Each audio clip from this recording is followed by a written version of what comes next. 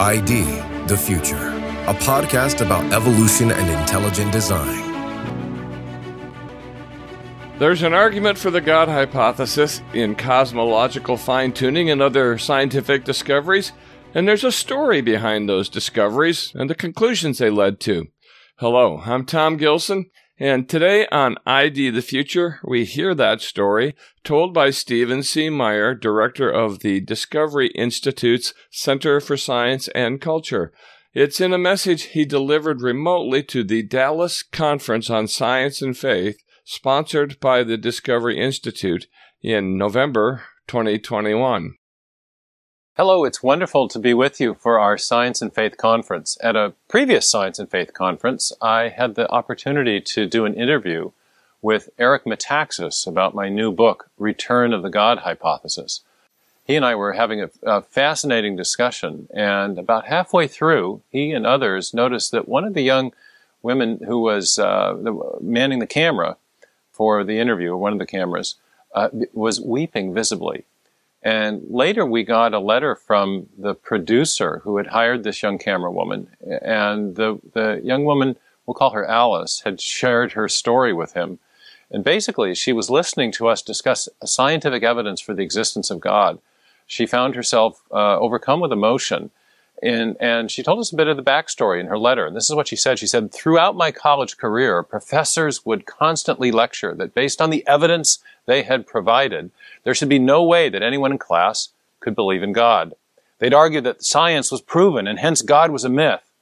I was not equipped," she said, "to present a valid opposition in debate. I was desperate to find commonality between my beliefs and my scientific education, but could find none." She went on to explain that though she had finished a biology major and was had very good grades, was touted for to go on to grad school, that the cognitive dissonance that she experienced between her belief in God and the constant sort of proselytizing into an aggressive form of scientific atheism that she experienced from her particular set of professors had led her to take another direction, another career path. And she ended up going into film production, and that's how she happened to find us there on that evening. Now, it's not hard to understand how many young science students, many young people in general, would have the kind of feeling that she had of cognitive dissonance. There are many powerful voices in our culture today that have declared that science properly understood undermines belief in God. Many of you may remember and be aware that since about 2006, there have been a spate of books produced under the heading of the New Atheism as a particular literary genre that's become quite popular. Richard Dawkins was one of the first authors to produce a book of this kind. His book was called The God Delusion. And in it, Dawkins argued that, again, science properly understood undermines belief in God. And his argument went like this. He said, since the 19th century, we've known that the most powerful argument for God's existence is the design argument, because the evidence of design is publicly accessible, it's visible to all, and so the evidence of design in nature suggested the need for a designer. But he said that was a powerful argument only until the time of Charles Darwin, who explained that appearance of design not as the product of an actual designing intelligence, but instead as the product of an undirected, unguided process that could mimic the powers of a designing intelligence. And that process, of course, was his famed idea of natural selection acting on random variations. So Dawkins said, now we have not evidence of real design, but only evidence of the appearance of design or the illusion of design. And therefore, we have no evidence of a designer, and therefore no public evidence, no scientific evidence of God. So he said, you can still believe in God if you want to, but you're doing so on the basis of a kind of delusion. And thus the title of his book, The God Delusion. Now, there have been many other books of this sort that have come out since about 2006, 2007. The other book that you see in the PowerPoint slide behind me, Breaking the Spell, was written by the philosopher of science Daniel Dennett at Tufts University. You can imagine what the spell is. It's religious belief, and you know what breaks it. It's, again, scientific discovery. And so this new atheist genre has, I think, for many young people, undermined their confidence in the possibility of a rational belief in God. And public opinion polling is showing precisely that.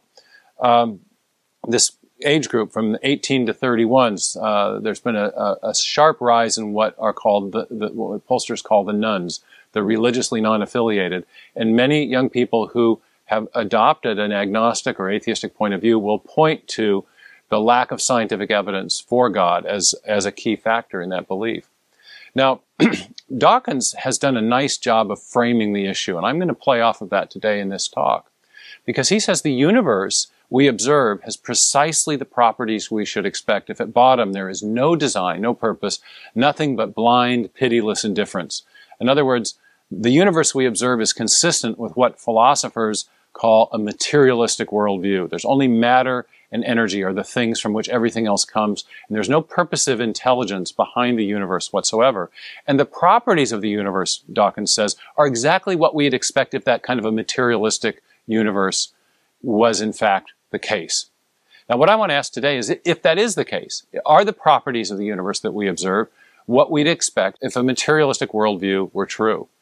And I want to argue that no, it's not. And in fact, in my previous work, I've focused on just one discovery that is not what you'd expect if the universe was the product of blind, pitiless indifference. And that's the discovery that at the foundation of life, in every living cell, every living organism, there is a molecule that contains digital code for producing the really important protein molecules that keep cells alive. And that molecule, of course, is DNA, deoxyribonucleic acid. Its structure was first elucidated in 1953 by James Watson and Francis Crick. And you remember from biology class, what they showed was that the DNA has this beautiful double helix structure. And on the interior of the molecule, there are 4 chemicals called bases. And in 1953, they suggested that this molecule might be capable of carrying information in a digital or alphabetic form. In 1957, 1958, Francis Crick proposed what he called the sequence hypothesis. And this hypothesis was, if anything, more significant than the original discovery of the double helix structure, because the sequence hypothesis, in fact, proposed that the 4 chemical bases called nucleotides, or nucleotide bases, the chemical subunits along the interior of the DNA molecule, are functioning like alphabetic characters in a written language, or digital characters in a machine code, like the zeros and ones that we'd use in software today. And in fact, our local hero here in the Seattle area, Bill Gates, has said that DNA is like a software program, only much more complex than any we've ever devised. Now, what I showed in my book, Signature in the Cell, is that raised a huge question about the origin of life, because to build life, you need code. Just as you need new information to build a new program or operating system on your computer, to build life in the first place, or new forms of life, new digital information in the DNA has to be present in order to build the proteins that service the types of cells that are present in the new forms of life. So this origin of this information that we found at the foundation of life posed a huge question. Where did it come from? And in my book, Signature in the Cell, I argued that the origin of the information that's necessary to new forms of life is best explained by a designing intelligence. Why? Well, think of that quote from Bill Gates again about the DNA is like a software program. Programs come from programmers. In fact, whenever we see information and we trace it back to its source, whether we're talking about a hieroglyphic inscription or a paragraph in a book or a section of code, a software code in a computer program, or even information embedded in a radio signal, when you trace that information back to its source, you always come to a mind, not a material process. So in my first 2 books, Darwin's Doubt and Signature in the Cell, I argued that the information necessary to build the first life and subsequent forms of life suggested the activity of a designing intelligence in the origin and history of life. In response to my case for intelligent design in these 2 books, many readers have asked me the question, well, who do you think the designing intelligence responsible for life is? Is it a designing intelligence within the cosmos, a space alien perhaps, or is it a transcendent intelligence, aka God? And it's an interesting question because a number of scientists have actually suggested that the conditions on the early Earth were so incompatible to life forming spontaneously through a series of chemical reactions that they've proposed that life might have been seeded here from outer space by effectively a space alien. no less a person than Francis Crick himself proposed that book and that idea in a little book in 1980. Richard Dawkins floated the idea in a filmed interview that he provided to Ben Stein in a film called Expelled in 2009. Now, I've never been persuaded by this space alien designer hypothesis. For one thing, it raises the question: where did the information come from to build the space alien? But there's a deeper reason to be skeptical about the idea that the designing intelligence is responsible for life is an imminent intelligence within the cosmos. And that's what I'd like to talk about in my lecture today. And that deeper reason is something I address in my new book. It has to do with a phenomenon that physicists call fine-tuning, or sometimes anthropic fine-tuning, from the Greek word anthropos, for man. So the fine-tuning that's necessary to produce a life-friendly and human-friendly universe. Now, some of the fine-tuning was first discovered, some of the most important fine-tuning parameters were first discovered by Sir Fred Hoyle, a British-Australian astronomer and astrophysicist.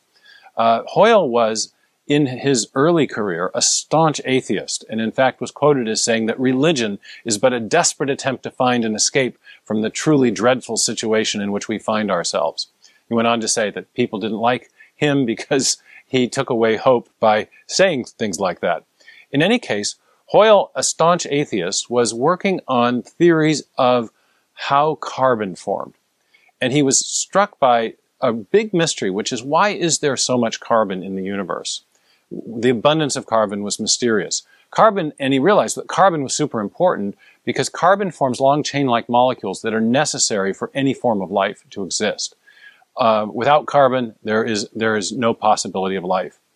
And so he began to think about different ways that carbon might be formed. He was working on stellar nucleosynthesis, so thinking about how the elements, the larger elements larger than helium and hydrogen, could have been formed in stars as they were burning. And he encountered a mystery, and that is that physicists had thought that the way to build up the heavier elements was to add what they call nucleons, neutrons or protons, one nucleon at a time. So if there's a helium atom, you've got 2 neutrons and 2 protons, and then to get to carbon, which has 6 neutrons and 6 protons, the idea would be you would add 1 neutron and 1 proton at a time and gradually build up to a heavier chemical element. The problem is there is something called the 5-nucleon crevasse, which is just a way of saying that when you add 1 nucleon to a helium atom, whether it's a proton or a neutron, the atom is unstable. It has a vanishingly small half-life. And so there's you could think of it as kind of a ladder where you've got missing rungs, where the helium you can get to helium from hydrogen, okay, but getting beyond helium to anything heavier is impossible because when you add one nucleon, that chemical state is unstable and vanishes immediately. So another theory was that, well, maybe 3 helium molecules collided all at once to form a carbon. So that'd be helium has an atomic weight of 4, and if you have 3 of them, you get 12. That'd be 6 neutrons, 6 protons. You'd be good to go. But the odds of getting 3 helium atoms to collide all at once was, again, vanishingly small. So Hoyle and other scientists were scratching their heads. How could we get carbon to form at all? And therefore, how can we explain the amazing abundance of carbon in the universe that makes life possible? Now, what he ended up proposing was that helium would combine with a heavier element known as beryllium, which has an atomic weight of 8. And this was possible because you could get 2 heliums to form a beryllium, and then the beryllium and 1 helium could form, and then you get to carbon. But there was a problem with that as well, that when beryllium-8 and helium-4 combine, that produces a molecule of carbon that has an energy level that's above standard carbon, the carbon that we see around us. And it was, in fact, it had a very precise, what was called resonance level of 7.65 MeV, mega electron volts. It was just that much more energetic than normal carbon. So Hoyle commissioned a friend at Caltech, a physicist named Willie Fowler, and asked him if he would do some experiments to see if there was a form of carbon that had this higher resonance level. And he found that there was, but then as Hoyle began to think about this and realized he realized that there must be a whole lot of things that had to be precisely right inside stars to produce carbon at that resonance. In particular, for beryllium and helium to combine, they must attain sufficiently high velocities to overcome their repulsive electromagnetic forces. But for that to happen, stars have to be really hot. They have to be hot enough to generate those critical velocities. But for that would only happen if the strength of gravity, as it pulls atoms together, overcoming those electromagnetic forces, was just right during the process of stellar nuclear synthesis. If gravitational attraction were too weak, inside the stars, the temperature wouldn't get hot enough for the atoms to combine to get that high energy level. But if the gravitational attraction was too strong, nucleosynthesis will happen too fast, and the stars would burn up too quickly, and we would never get stable planetary systems where you could have life. So it was a puzzle. It looked like in order to form carbon, the gravitational forces must be extremely finely tuned, and they must be balanced just right with the electromagnetic forces. And so this turned out to be just the tip of the iceberg. There were a whole suite of these so-called cosmic coincidences where everything had to be just right to explain what was necessary to life. Just to produce carbon, here are 5 of these cosmic coincidences. The gravitational force, or what physicists talk about, the force constant that determines the exact strength of gravitation, had to be just right. If it were larger, stars would be too hot and they would burn up too quickly and too unevenly. If the gravitational force constant and the force of gravity were smaller, stars would remain so cool that nuclear fusion would never ignite, and hence there'd never be any heavy element production. The electromagnetic force constant also had to be delicately balanced. If it was larger, the chemical bonding wouldn't occur. The elements more massive than boron would be too unstable for fission. If smaller, it would be insufficient to produce chemical bonding. And so it went. The other fundamental forces of physics, the so-called strong nuclear force and weak nuclear force, also had to be delicately balanced. If either of these forces were too large or too small, by very small fractions, there would be no possibility of forming stable elements. The basic chemistry of life would be impossible, and we would not have a life-permitting universe. On top of all of that, it turns out that the fundamental units of matter, the smallest units of matter, are called quarks, which make up the protons and the neutrons, had to have very precise masses. Their masses had to have very precise values in order for the right nuclear reactions to occur that would produce the right elements, such as carbon and oxygen, that are necessary for a life-permitting universe. And in fact, in the case of the mass of the quarks, there are up quarks and down quarks, there are 9 separate sets of criteria that must be met simultaneously to make the basic chemistry of life possible. And as Hoyle began to reflect on all this, it occurred to him that we lived in a kind of Goldilocks universe, where everything was just right. The forces were not too strong, not too weak. The masses were not too large, not too small. And he started to rethink his staunch materialist atheist worldview. Now, there are 2 basic types of fine-tuning that physicists talk about. One is the fine-tuning of the laws and the constants of physics. Those basic fundamental forces have very precise strengths. Gravitational force has a precise strength. If it's stronger or weaker, you won't get carbon formation. And there are many other life-permitting parameters that depend on that gravitational force constant being finely tuned. But in addition to that, physicists speak of the fine-tuning of the initial conditions of the universe. This is the configuration of matter and energy at the very beginning, right at the Big Bang. It turns out that the arrangement of matter and energy had to be very precise to allow for a structured and orderly universe such as we have with galaxies and planets and planetary systems. So that's the fine-tuning of the initial conditions. Roger Penrose, a British physicist, has calculated that this what's called the initial entropy of the universe, was fine-tuned to an exquisite degree. You can't even get your mind around this. The calculation he made showed that initial condition fine-tuning was 1 part in 10 to the 10 to the 123rd power, a hyper-exponential number, 10 to the 10th power, and then that raised to the 123rd power. So engineers who are familiar with the concept of tolerances, or anyone who's done just a little, work with nuts and bolts, knows that you can only fit the screw in the nut if there's the right fit, and there's a tolerance. If the screw is too big or too small, it's not going to fit. And you have the same kind of thing with the initial conditions of the universe. There's a very fine to get an orderly universe like the one we have. They're very fine tolerances. Can't be moving, the conditions of the universe couldn't be changed by very much one way or another. And the degree of fine-tuning is exquisite. Now, in addition, there are other fine-tuning parameters that are a little bit harder to classify, whether they are concern the fundamental forces of physics or the initial conditions. There's one that kind of relates to both, and that's called the cosmological constant. And this is the outward pushing force that causes the universe to expand in opposition to gravitational force. And to get an expanding universe that doesn't recollapse on itself and is allowing the evolution of galaxies and stars to proceed, that cosmological constant, that outward pushing force, has to be fine-tuned to a very precise degree. The accepted number among physicists, there's a range, but the most commonly accepted number is 1 part in 10 to the 90th power. Now, to put that in perspective, realize that there are only 10 to the 80th elementary particles in the entire universe, 10 to the 80th power elementary particles. So getting the cosmological constant fine-tuned by chance would be like blindfolding yourself and going out into the universe looking for one elementary particle, but not just one elementary particle hidden in our universe. It could be hidden in any one of 10 billion universes. So that's the degree of improbability associated with getting the correct cosmological constant. It's an exquisite degree of fine-tuning. And many of these parameters have this kind of fine-tuning. Now, there's a British physicist named John Polkinghorne. And when I was a grad student in Cambridge, he came and gave a talk to a student science group that I was part of about the fine-tuning.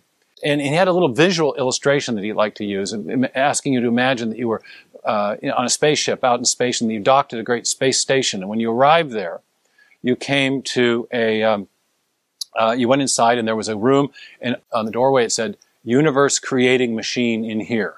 So you walk in, and sure enough, there's this great machine, this huge console with dials and knobs and sliders, and each are set to precise values, some representing the value of the weak nuclear force, some the strong nuclear force, some the gravitational force, some the electromagnetic force, some the mass density of the universe, the speed of light, all these different parameters. And it turns out that each one of the dials or knobs or sliders is set to a very precise value.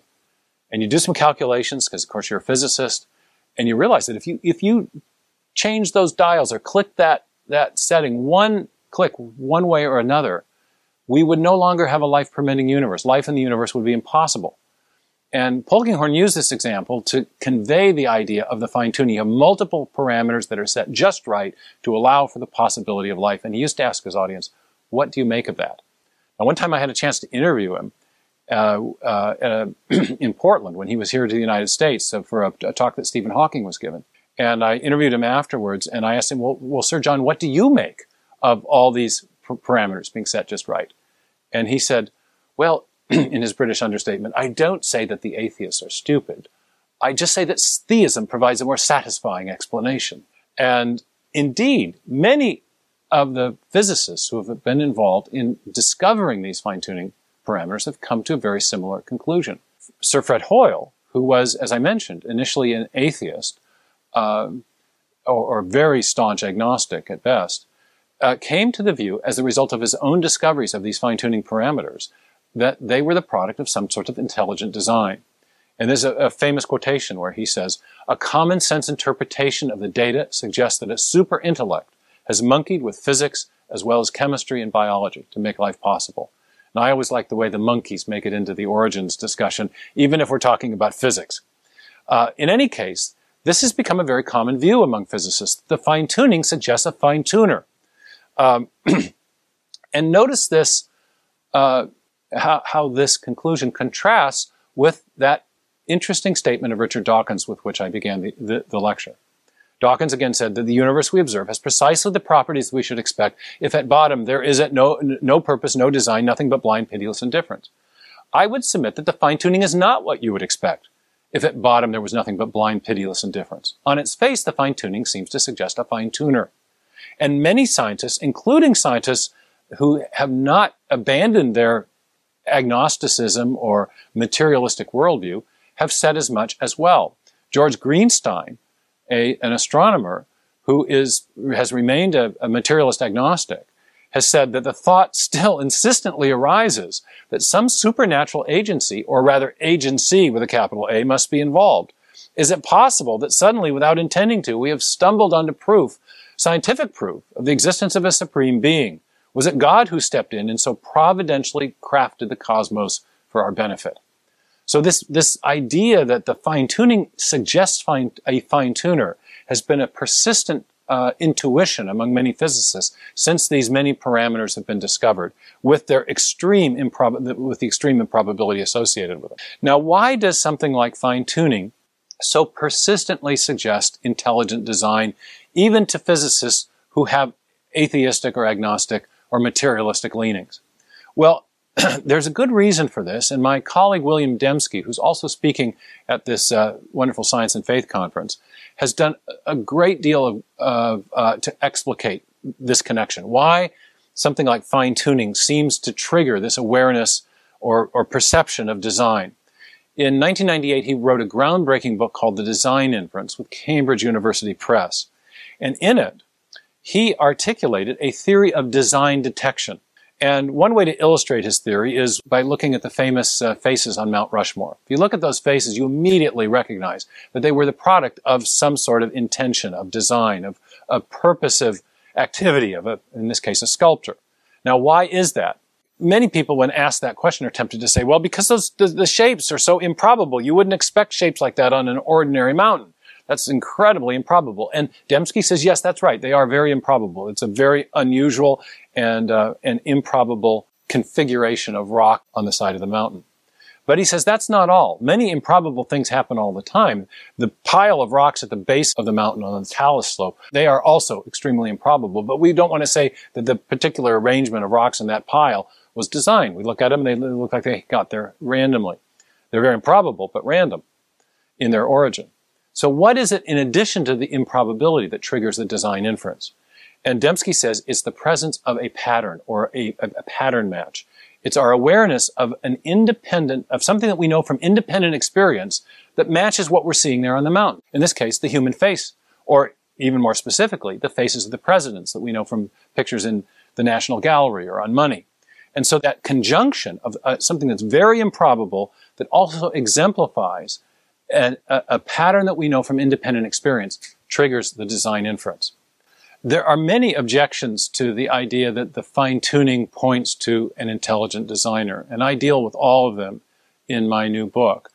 But the most important and prominent objection, or contrary interpretation of the fine-tuning today, is known as the multiverse. You might have encountered the multiverse concept in some popular films, but the multiverse idea is fairly simple. It's the idea that, yes, we have these incredibly improbable parameters that were set just right to allow for life to exist in our universe. But there are many other universes with different laws and constants of physics and different initial conditions, different arrangements of matter and energy at the beginning of those universes. And there are enough such universes to make the improbable features of our universe probable on a mega cosmic scale, that somewhere in one of those multiverses we'd get the right conditions, and we just happen to be the lucky ones.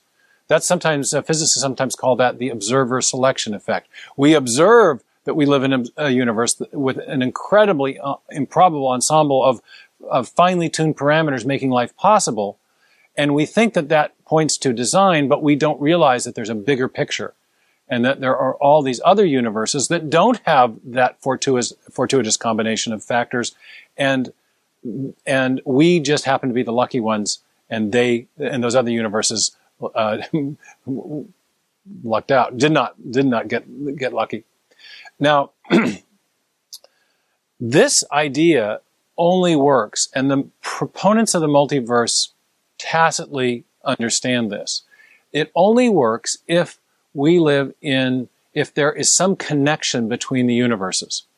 If the universes are separate from each other, such that they never interact in any way, or didn't have a common cause, then the things that happen in one universe will not affect the things that happen in another, including things that happen in one universe will not affect the probabilities in another universe. So there needs to be some sort of connection. And what what multiverse proponents have proposed are universe-generating mechanisms that enable them to portray our universe as kind of the lucky winner of a kind of cosmic lottery, where there's some sort of process that's spitting out universes at random, and such that eventually a universe with the right combination of initial conditions and laws and constants of physics would arise. And there are two different major universe-generating mechanisms that have been proposed, and both of them form parts of speculative cosmological models.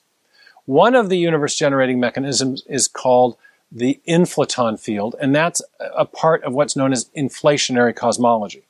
Another universe-generating mechanism is known as exploring the string landscape, and that's part of something called string theory. Let me talk just a little bit about these speculative cosmologies and why and where these universe-generating mechanisms fits in, and then we'll get back to the fine-tuning and show why the multiverse actually doesn't ultimately explain the fine-tuning. So the first of these speculative cosmologies is known as the inflationary cosmological model, or the inflationary Big Bang model. And this was the idea that suggests that the universe had a beginning, but it's expanded very rapidly for the first few milliseconds of its existence, and then slowed down to a more sedate pace. But the universe in that expansion was produced by what was called an inflaton field, some sort of outward pushing energy that caused the rapid expansion of the universe. The idea is that when the inflaton field slows down or becomes less intense in certain localized areas, it shuts off. The energy level shuts off or shuts down, and when it reaches just the right energy level, it would spit out a new universe. Now, that's the mechanism of universe generating. That's the mechanism by which new universes would be generated in the inflationary model. You can see in this picture the kind of idea that the physicists have in mind, that there would be an initial universe, and then there would be these multiple bubble universes spitting out. Now, each of these bubble universes would have the same basic laws and constants of physics that we have in our universe, because the inflaton field is operating uniformly throughout all of these bubble universes as they arise. But each new bubble universe would get a new set of initial conditions, a new configuration of mass and energy. So it doesn't explain all of the fine-tuning, it only explains one part of the fine-tuning. If true, it might do that. Now, the other speculative cosmological model is based on string theory. Now, in string theory, you may have heard a bit about it in PBS documentaries, that sort of thing. And string theory is the idea that the fundamental units of matter are little vibrating strings of energy.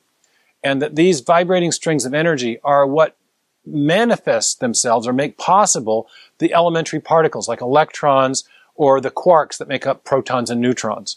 So for each elementary particle, there's an underlying vibrating string. And for each of the fundamental forces, there's an underlying vibrating strings. Now, to make string theory work for reasons that are highly theoretical and a little bit hard to explain in the brief time we have, the physicists had to postulate extra invisible dimensions of space. These were called compactifications of space. And associated with string theory is a whole suite of equations. And the hope was that they could solve these equations and generate a description of the universe that was unique to our universe, that matched our universe in a unique way. Instead, when the string theoretic equations were solved, describing these different compactification of space, among other things, they found that there were a huge number of possible solutions. We didn't get a unique solution that matched our universe. And at first that really bothered the physicists, but then some of them thought, well, maybe we could think of each one of those solutions as corresponding to a different possible universe. And so they got a multiverse out of the string theoretic equations. And that multiverse, or that ensemble of string of solutions to the string equations, became known as the string theoretic landscape. And the idea here was that each one of the possible compactifications of space described by the string theoretic equations would correspond to a different universe with different laws and constants of physics. Not different initial conditions, in this case, but different laws and constants of physics.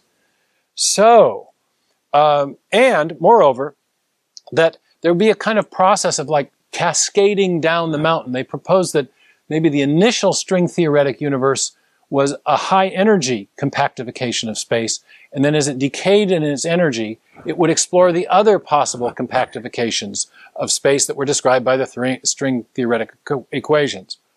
Very heady stuff, no question. But here's two things to think about as to whether the multiverse explains the fine-tuning as well as the theistic or intelligent design hypothesis.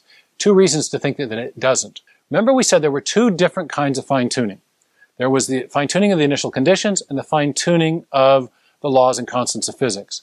String theory could, in principle, explain the fine-tuning of the laws and constants of physics by generating a large enough ensemble of different sets of laws and constants of physics to make ours inevitable as the string theoretic landscape is being explored.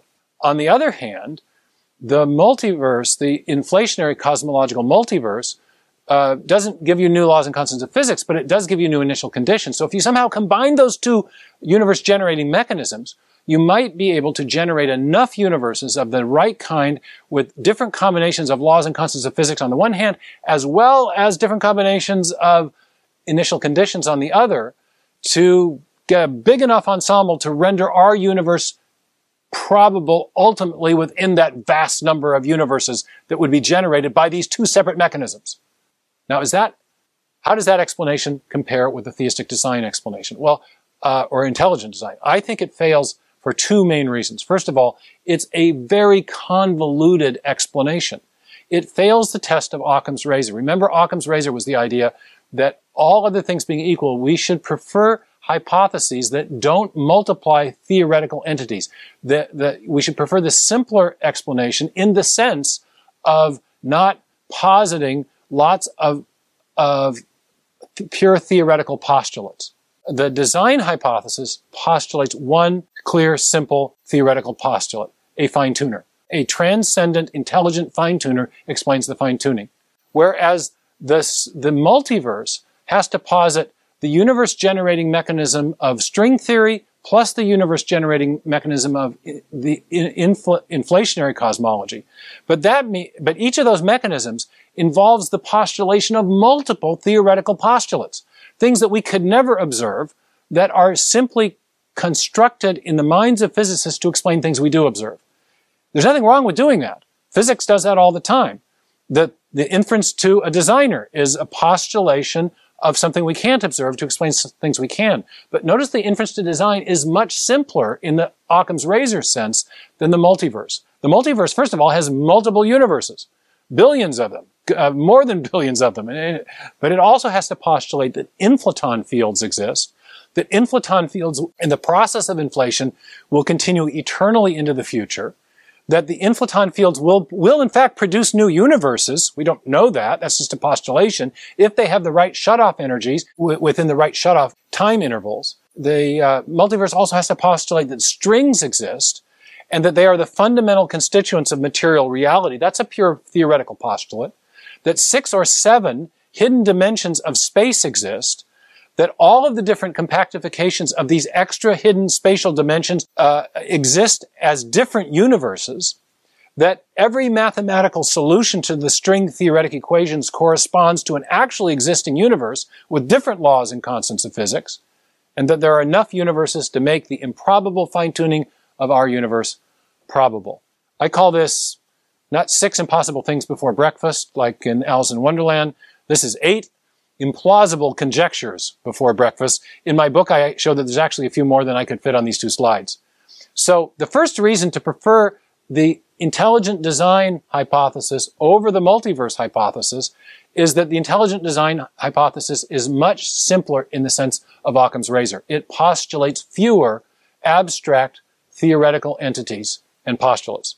But the second reason to prefer intelligent design over the multiverse is that the multiverse doesn't actually explain the fine-tuning, not ultimately. Both of these universe-generating mechanisms, the string theoretic exploring the landscape mechanism and the inflaton shutoff energy mechanism of the inflationary cosmology, themselves require prior fine-tuning, and exquisite prior fine-tuning. In the case of the inflationary cosmology, both the shutoff energy and the time interval in which that shutoff occurs have to be precisely finely tuned for it to be possible to generate a new universe, even in theory. In the string theoretic landscape, there are multiple things that have to be finely tuned, the most important of which is setting the first possible universe at the highest energy level so it can cascade down the landscape to explore all the other possible ones, and so that all the different universes eventually are instantiated or come into existence. So even though the multiverse is attempting to explain the fine-tuning, it actually ends up presupposing prior sources of unexplained fine-tuning.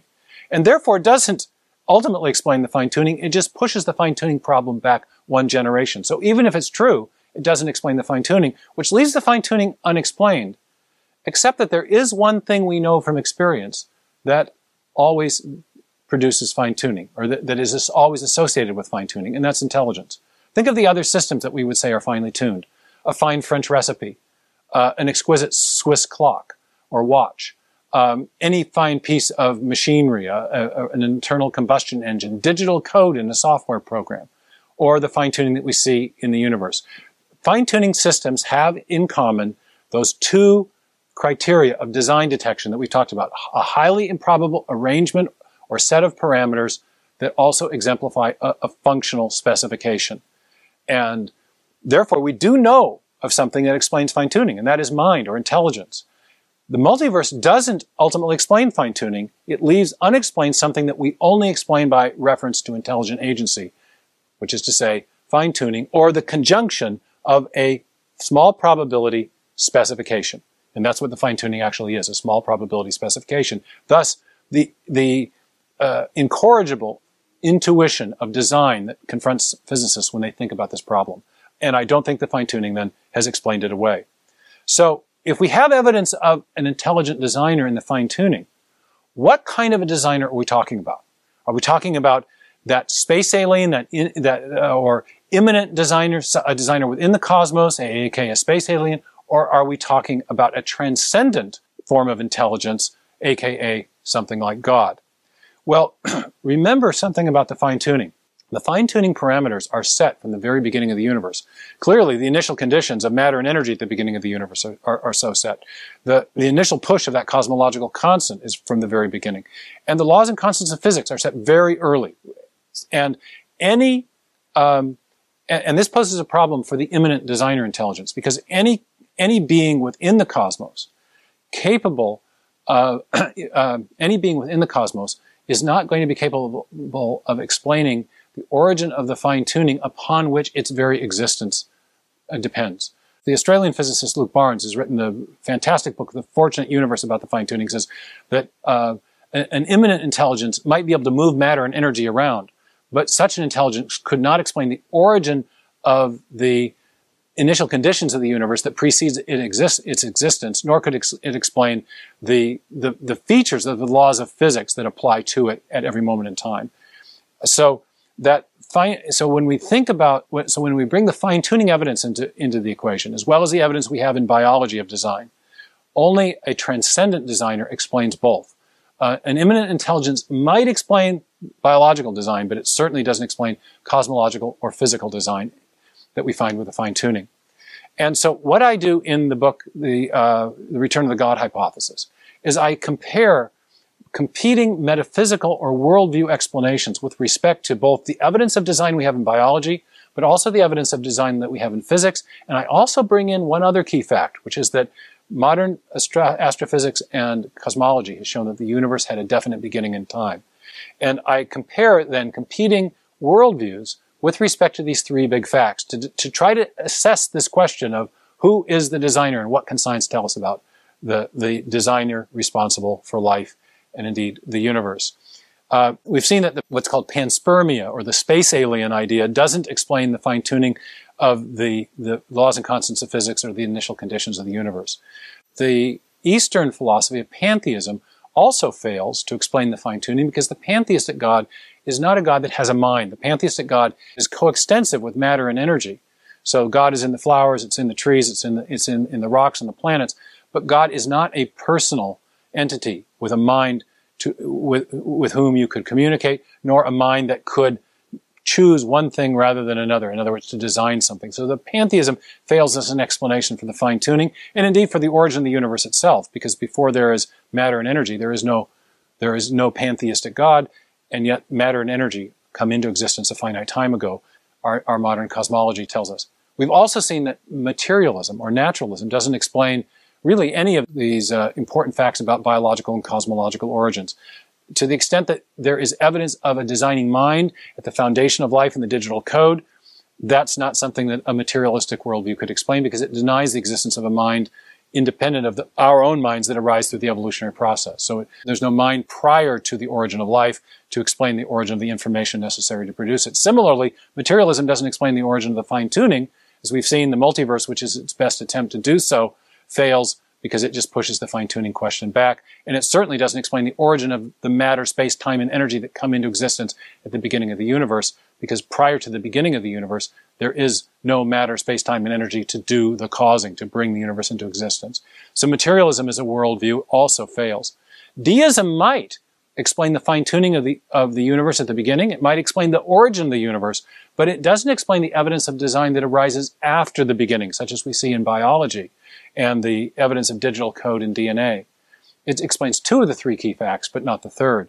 And so what I conclude in the new book is that really only theism, classical theism, the postulation of what I call a God hypothesis, where God is conceived of as intelligent, personal, transcendent, and active in the creation after the beginning, can explain each of these three key facts: that the universe, first of all, had a beginning, that it's been finely tuned from the beginning, and that there have been infusions or bursts of information coming into our Earth's biosphere since the beginning.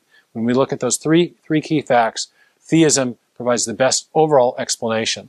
And as we've seen with the focus of this lecture on the fine-tuning, that fine-tuning evidence is really critical in eliminating as a plausible explanation both materialism, pantheism, and the panspermia idea of an alien designer.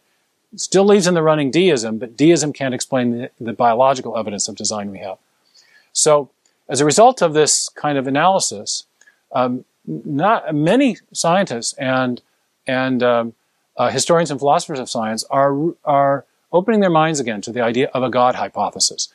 Frederick Burnham, a prominent historian of science, said that the idea that God created the universe is a more respectable hypothesis today than at any time in the last 100 years. In my new book, Return of the God Hypothesis, I go a little further than that, and I argue that God, conceived as traditional theists do, as a transcendent, personal, intelligent agent who acts in the creation after the beginning, that concept of God provides the best overall evidence we have of biological, physical, and cosmological evidences, including this fascinating evidence that we've been examining of the fine-tuning of the laws and constants of physics and the initial conditions of the universe. Thank you very much. That was Stephen C. Meyer telling the story of scientific discoveries that have led to what he calls the return of the God hypothesis. You'll learn much more about that in his book of the same name, Return of the God Hypothesis, easily found at any major bookseller. For ID the Future, I'm Tom Gilson. Thank you for listening. Visit us at idthefuture.com and intelligentdesign.org. This program is copyright Discovery Institute and recorded by its Center for Science and Culture.